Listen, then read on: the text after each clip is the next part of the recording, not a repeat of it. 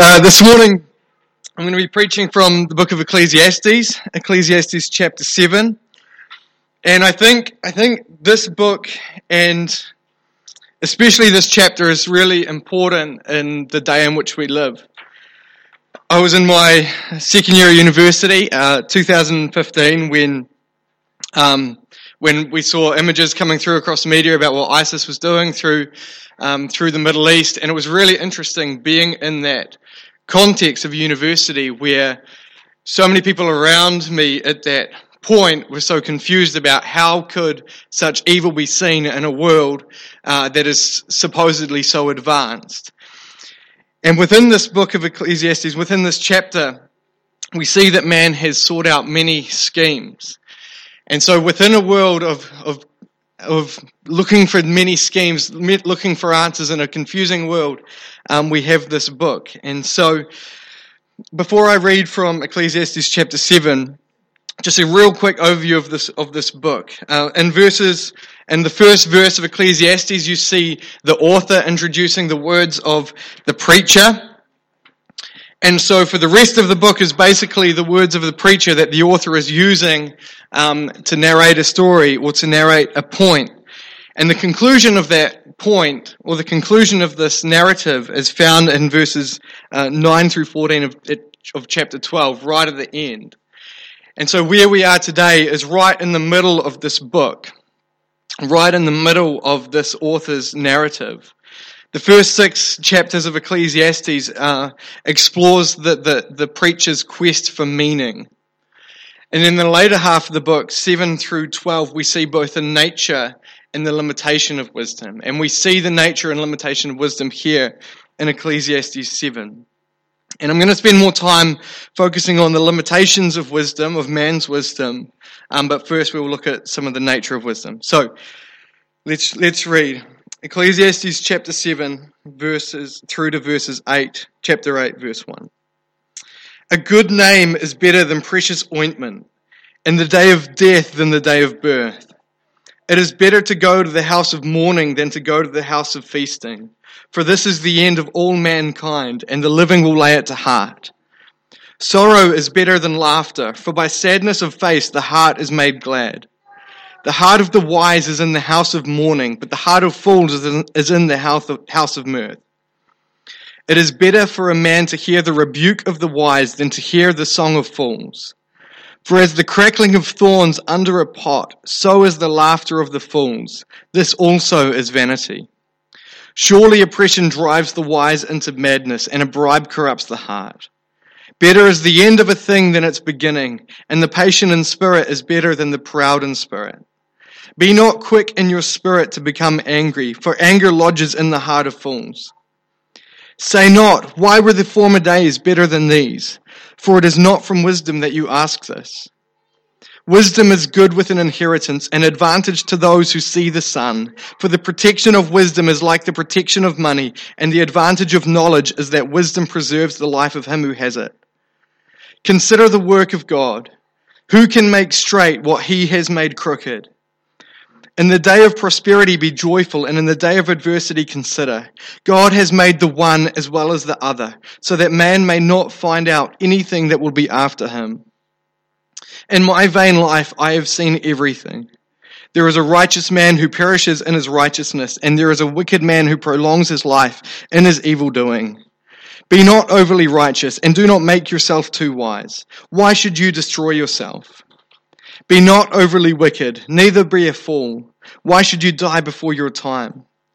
It is good that you should take hold of this, and from that withhold not your hand, for the one who fears God shall come out from both of them. Wisdom gives strength to the wise man more than 10 rulers who are in a city. Surely there is not a righteous man on earth who does good and never sins. Do not take to heart all the things that people say, lest you hear your servant cursing you. Your heart knows that many times you yourself have cursed others. All this I have tested by wisdom. I said, I will be wise, but it was far from me. That which has been is far off and deep, very deep. Who can find it out? I turned my heart to know and to search out and to seek wisdom in the scheme of things, and to know the wickedness of folly and the foolishness that is madness. And I find something more bitter than death. The woman whose heart is snares and nets, and whose hands are fetters. He who pleases God escapes her, but the sinner is taken by her. Behold, this is what I found, says the preacher, while adding one thing to another to find the scheme of things, which my soul has sought repeatedly, but I have not found. One man among 1,000 I found, but a woman among all these I have not found. See, this alone I found, that God made man upright, but they have sought out many schemes.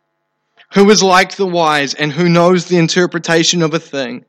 A man's wisdom makes his face shine, and the hardness of his face is changed. This is God's word.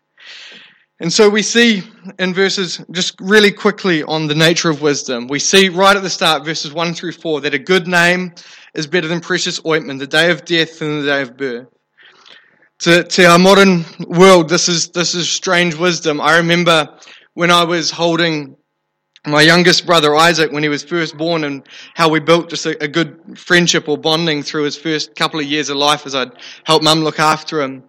There's so much excitement about this newborn in the world, this new child, but you have no idea how he is eventually going to live his life. But I've been at Christian funerals in my life, and we've been able to celebrate someone who has lived long in the Lord, or even a short while in the Lord, and how they've lived their life for God. And you have much reason at that point to celebrate a life that has been lived for the Lord, rather than pondering at the start of life, how is this child really going to turn out? It's good for us to consider the day of death, because in light of eternity, in light of the end, we can live well in this life. That's the nature of wisdom in this life, a part of the nature of wisdom. It's better to hear for a man, verse 5, it's better for a man to hear the rebuke of the wise than to hear the song of fools. For as the crackling of thorns under a pot, so is the laughter of the fools. This also is vanity. I've gone camping many times, and one of the best things to generate heat is just a whole bunch of small dry twigs or manuka twigs that are bone dry, and you can sort of break them up and chuck them on the fire. And there's a moment of a flash of heat that sort of helps your other wood get burning. But if you don't have larger pieces of wood, if you don't have strong blocks of wood that are going to be able to catch light and then last over a long time, it's just a little moment of glory and then nothing, and then it's just frustration. And it's the same way with the Song of Fools, that if we do something funny or to be silly and we have foolish people around us laughing at us, it feels good in a moment, but in the long run there is no gain. So it's better to be the rebuke of the wise, to be surrounded by strong people, than to hear the song of fools. In verses 7 through 10, there's four challenges or hindrances to wisdom: bribery, corruption. There's impatience, there's bitterness, and nostalgia. Nostalgia, do not say, why were the former days better than these? For it is not from wisdom that you ask this. We're to live our life in expectation and hope of the present, with thankfulness in the thankfulness for the past, but not longing for the days of old, because it's not from wisdom that you ask this. And so in the preacher's exploration, there's a question that comes out because of the context in which he lived. And we see that in the world in which he lived, he begins this journey to try and understand things that are going on around him. He says in verses 23, 24, 25, he says, I will be wise. He's going to understand the context that we'll get to soon. He's going to understand the confusion that he lives in. He says, I will be wise, but it was far from me. That wisdom was far from him.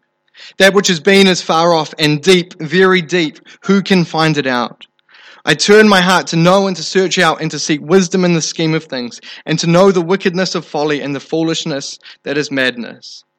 But what does he say that he discovered in this journey to understand? He discovers, verse 29, that God made man upright. This alone I found. God made man upright, but they have sought out many schemes. We live in a scheming world. We live in a world that is full of philosophical ideas and all sorts of temporary solutions to the challenges that we face in our life. That you can see throughout history the way that thought has developed, and oftentimes thought and understanding has developed in response to challenges and tough times that have been faced in this world. And so we live in a scheming world. That's the context in which we live. But the question that I seek to answer this morning, or to help us see within this passage is, and based on this question, is what makes wisdom Christian?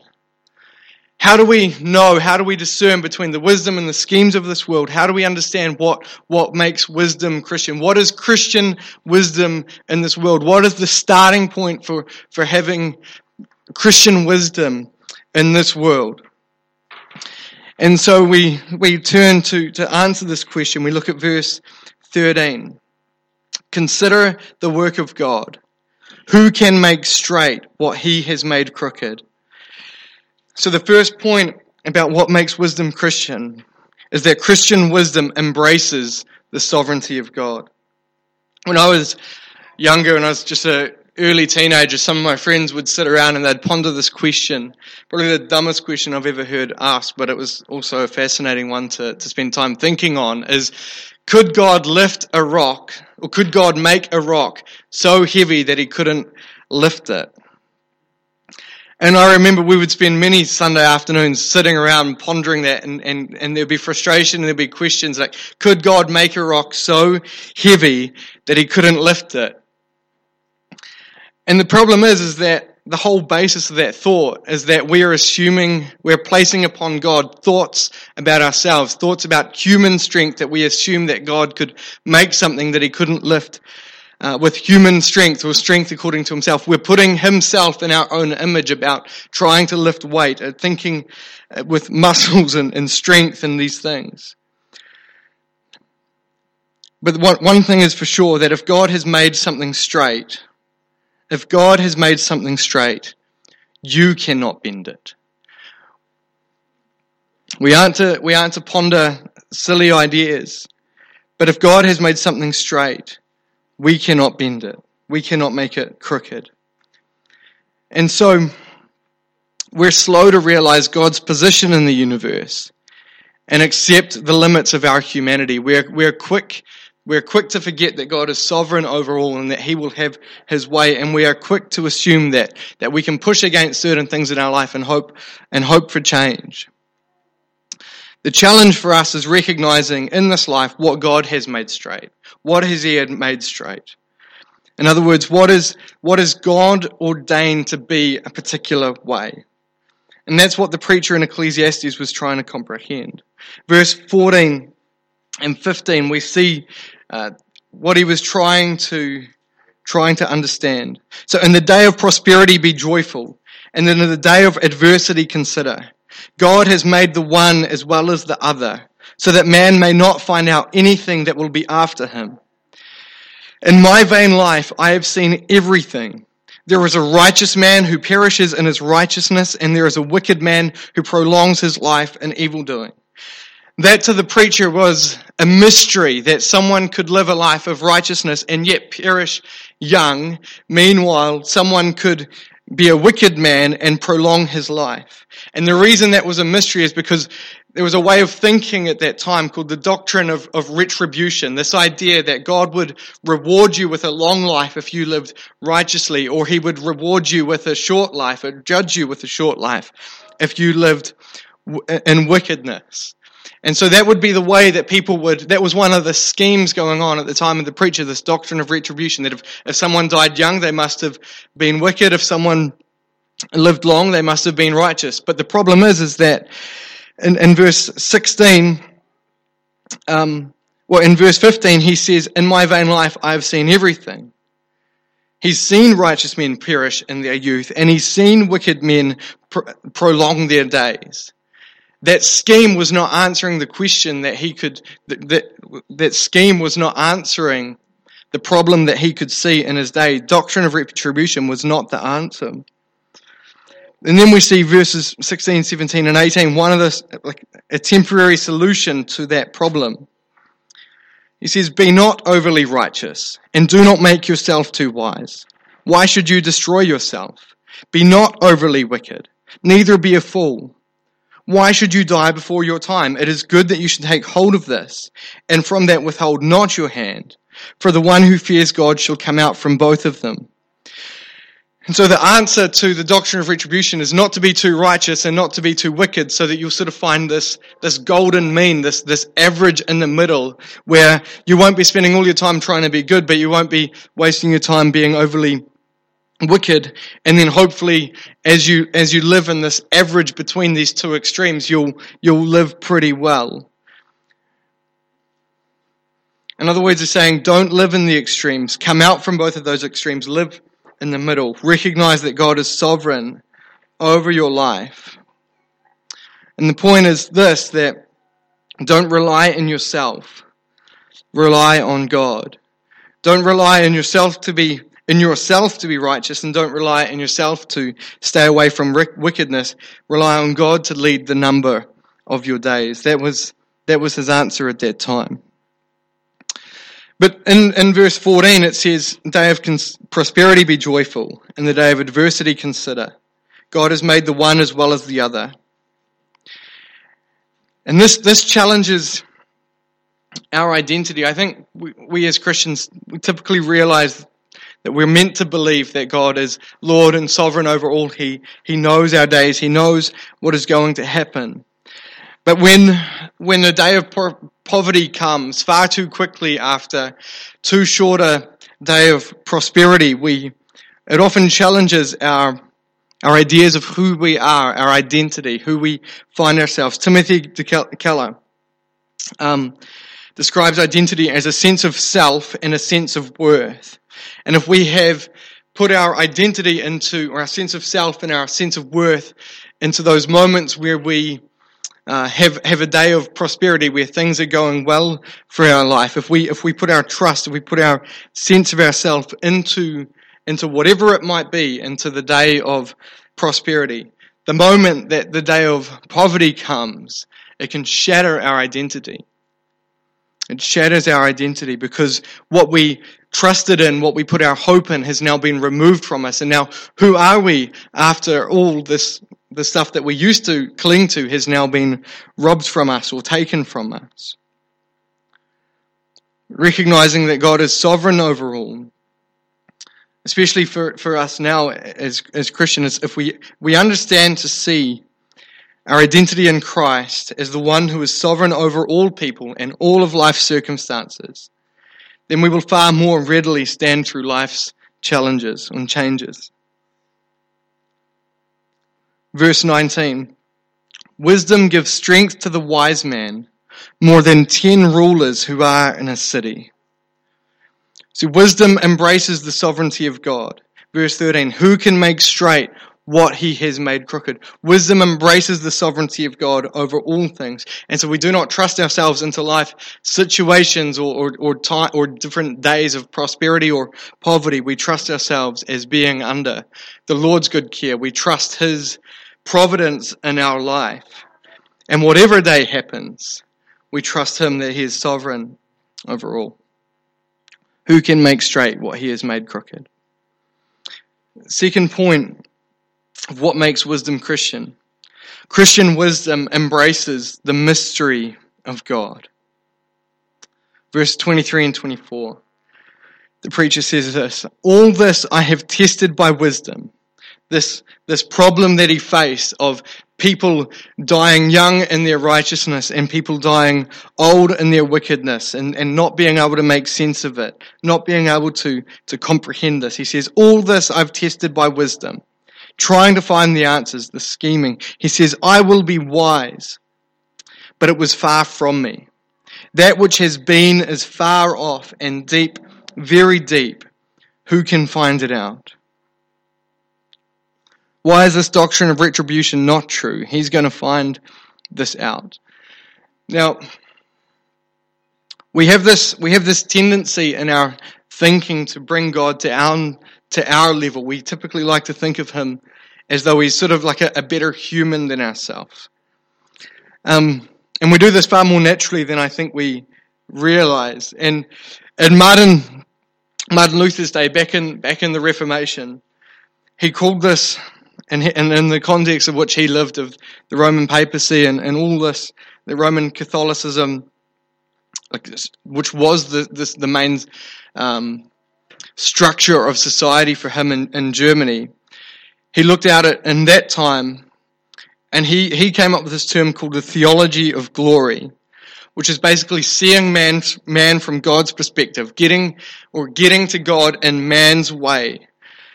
The theology of glory is seeking to get to God, get closer to God, to understand God from a human-driven perspective, from a perspective of self.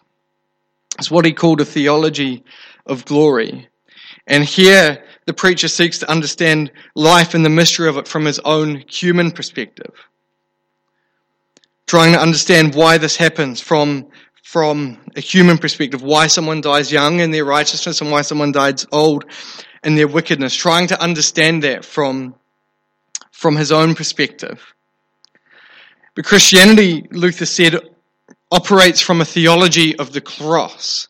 And there's a counter to that theology of glory, of trying to get to God in man's way, or trying to understand God from man's perspective. Christianity begins from a theology of the cross. In other words, God reveals himself in a way that is different to what we would expect. Think of the disciples hoping that Jesus would be the one to overthrow the Romans. They saw him as the Messiah, the promised one, who would overthrow the Romans. When he was on the cross, he didn't look victorious. But he actually defeated an enemy that was far more troublesome than the Romans. He defeated sin. He defeated a far greater enemy out of apparent weakness than apparent strength. Jono talked about this in Psalm 2 on Christmas Day. He said, in Psalm 2 it says, out of the mouths of babies and infants you have established strength because of your foes. God operates different to us, and he uses the weak things of this world to display his strength. Often God uses things that in our lives that don't make sense to help us to understand him, to help us to trust him. Christian wisdom allows God to set the terms of how we are to understand him. In other words, as God has revealed himself rather than as we would prefer to think about him. Christian wisdom looks at how God has revealed himself and trusts him that he is able to reveal himself to us in the right way, in the correct way, as he's revealed himself to us in the Word. It is not for us to go and to try and come up with other schemes other than that. It is awesome that God has revealed himself to us through his Word. And secondly, this mystery of understanding, of trying to understand why someone dies young in their youth and in their righteousness, and why someone dies old in their poverty. Trying to find, as the preacher is trying to discover this, he's saying, I will be wise, but it was far from me. That which has been is deep, very deep. Who can find it out? There is something about the complexities of life that are so deep that we often wonder if we can find them out or not.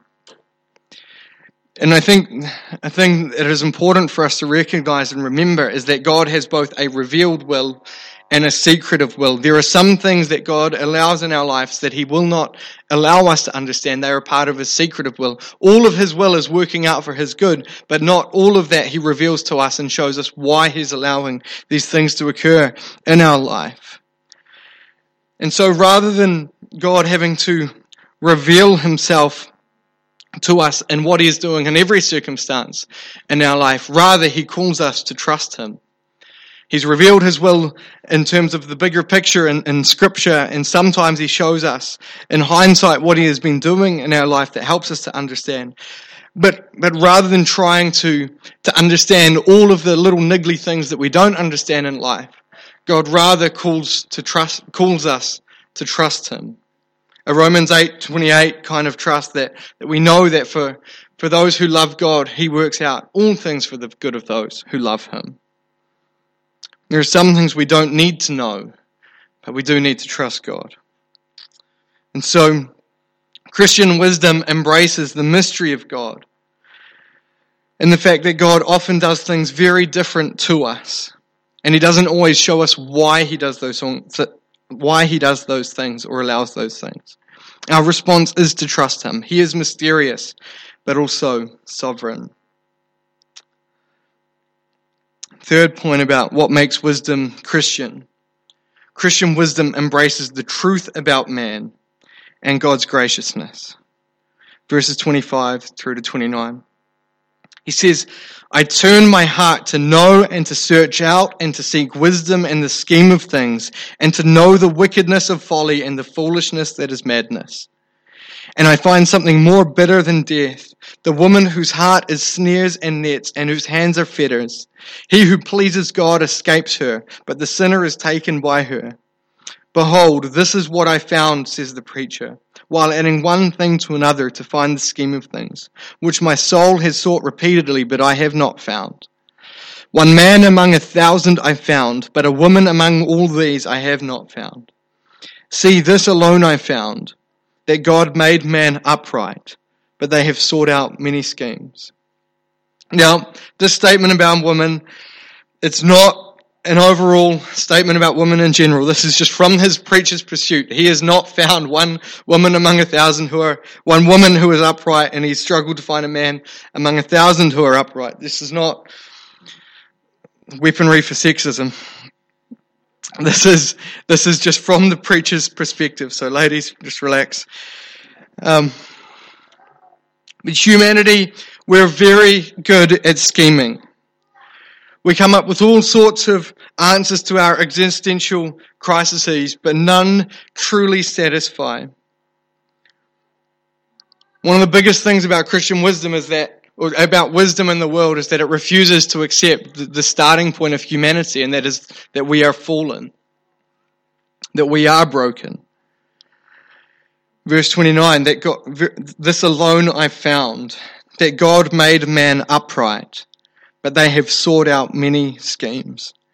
There's a sad note to end this chapter on in many ways, but it's also the starting point for hope, that God made man upright, but they have sought out many schemes. In actual fact, He is being far more honest with humanity than the majority of today's general wisdom and general answers to the problems in life.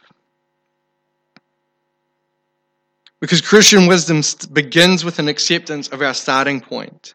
That we are a scheming people, we are a fallen people, we were made upright, but that we have fallen. So at the moment, my car has a broken clutch. And so just yesterday, a couple of friends offered to help me fix it, and I was like, sweet, that'll save me like $700 if we do that. So sounds like a good deal, and they seem to know what they're doing. So yesterday I managed to force my car into second and then into third, get around the corner to my friend's house. But then we start to pull it apart, and screws and bolts and nuts are everywhere, and I'm a bit nervous about how well it's going to go back together. So I have a broken car, but if we had broken tools, we would not be able to fix it. If my friends had no understanding about cars or how clutches work or how to get into it and how to get out of it and how to put it back together, there would be no way that my car would ever be fixed by us. And within that car, there is no ability within itself to fix itself. It's sat on the side of the road for the past month and it hasn't come right. It's almost gotten worse, and there's lots of spiders that have used it for their own gain. But it has no way of fixing itself. And the only way that we can fix this car is if we use good tools with good minds that know what they're doing. The car needs help from outside of itself to help itself, to be helped.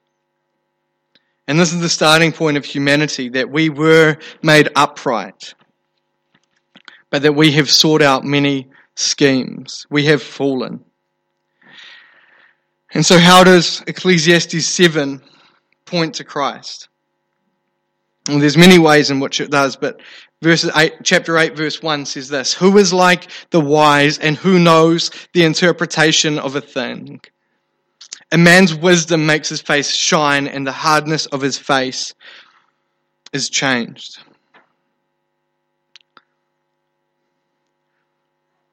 And then verse 20, surely there is not a righteous man on earth who does good and never sins. But so there is not a righteous man on earth who does good and never sins.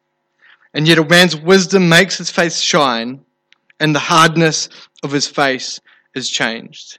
If you turn with me to 1 Corinthians chapter 1, verse 30 and 31. It says this: because of him you are in Christ Jesus, who has become to us wisdom from God, righteousness and sanctification and redemption, so that, as it is written, let the one who boasts, boast in the Lord. See, there is only one man's face who has ever truly shone within this world. There has only ever been one man who has walked this earth who has never sinned, and he was God walking with us in the flesh. What is the solution to our scheming? Verse 1 says, a good name is better than precious ointment. There is only one who has a perfect name, Jesus Christ. And he is able to anoint us or cover us in his righteousness. This is the greatest treasure we can know within this life. There are many mysteries in this life. There are many things that we struggle to comprehend in this life. But if we recognize that God is sovereign over all, that there are mysteries in this life that occur that we will not always understand the answer to.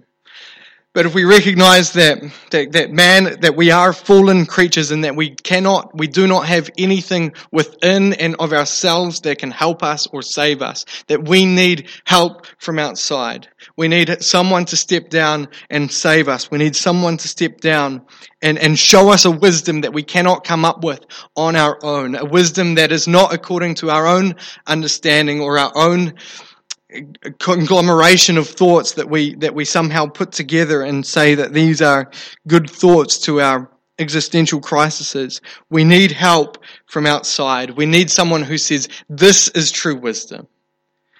And the Bible says that true wisdom is not necessarily a system of thought, but it has been revealed to us in the person of Jesus Christ. That Jesus is wisdom. And how he has revealed himself to us is true wisdom.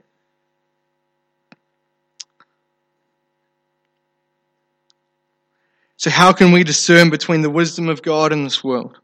Christian wisdom embraces the sovereignty of God, the mystery of God, the reality of man's fallen condition, and rejoices in the wisdom that is revealed to us in the gospel. And as we seek to navigate this life in this world that we so easily and so quickly try and condense all of the thoughts about life down to our own way of thinking rather than as God has revealed himself to us in the scriptures, we need our minds to be renewed. We need to have our minds changed so that we can learn to discern in this life between that which is of God and that which is of the world, that which we should truly live by and that which can at times be helpful advice but doesn't give us a solution to our deepest problem. What do we do in that stage? How do we have our minds renewed? Romans chapter 12 verses 1 and 2 says this: I appeal to you therefore, brothers, by the mercies of God, to present your bodies as a living sacrifice, holy and acceptable to God, which is your spiritual worship. Do not be conformed to this world, but be transformed by the renewal of your mind, that by testing you may discern what is the will of God, what is good and acceptable and perfect. How do we understand God's true wisdom? By having it changed and transformed by the Word of God as He's revealed Himself to us in the Scriptures. And as He illuminates the text to us by the Holy Spirit. That is how we have wisdom in this world. That is how we have true Christian wisdom within a world of much wisdom, but not much true Christian wisdom.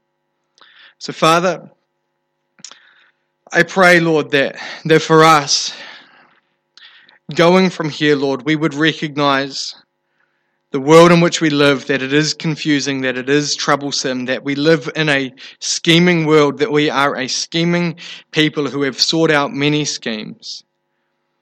Lord, I pray that for us, by your Spirit, that you would point us to yourself as we seek to navigate the complexities of this life and this world.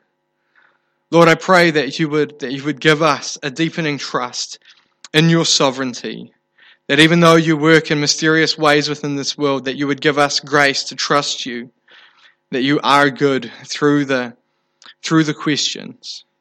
And Lord, would you help us to be honest about our state before you, that we are fallen creatures, that we need help, not from ourselves, but from outside of ourselves, that we would trust you as the one who has come from outside of us, who has lived as a man, identified with us in our weaknesses and in our sorrows, and that you are able to comfort us and to show us true wisdom in this world as you have revealed yourself to us through your scriptures. Lord, would you renew our minds by your word, and would you deepen our trust in you, Lord, as we seek to live for you in this scheming world. In Jesus' name we pray. Amen.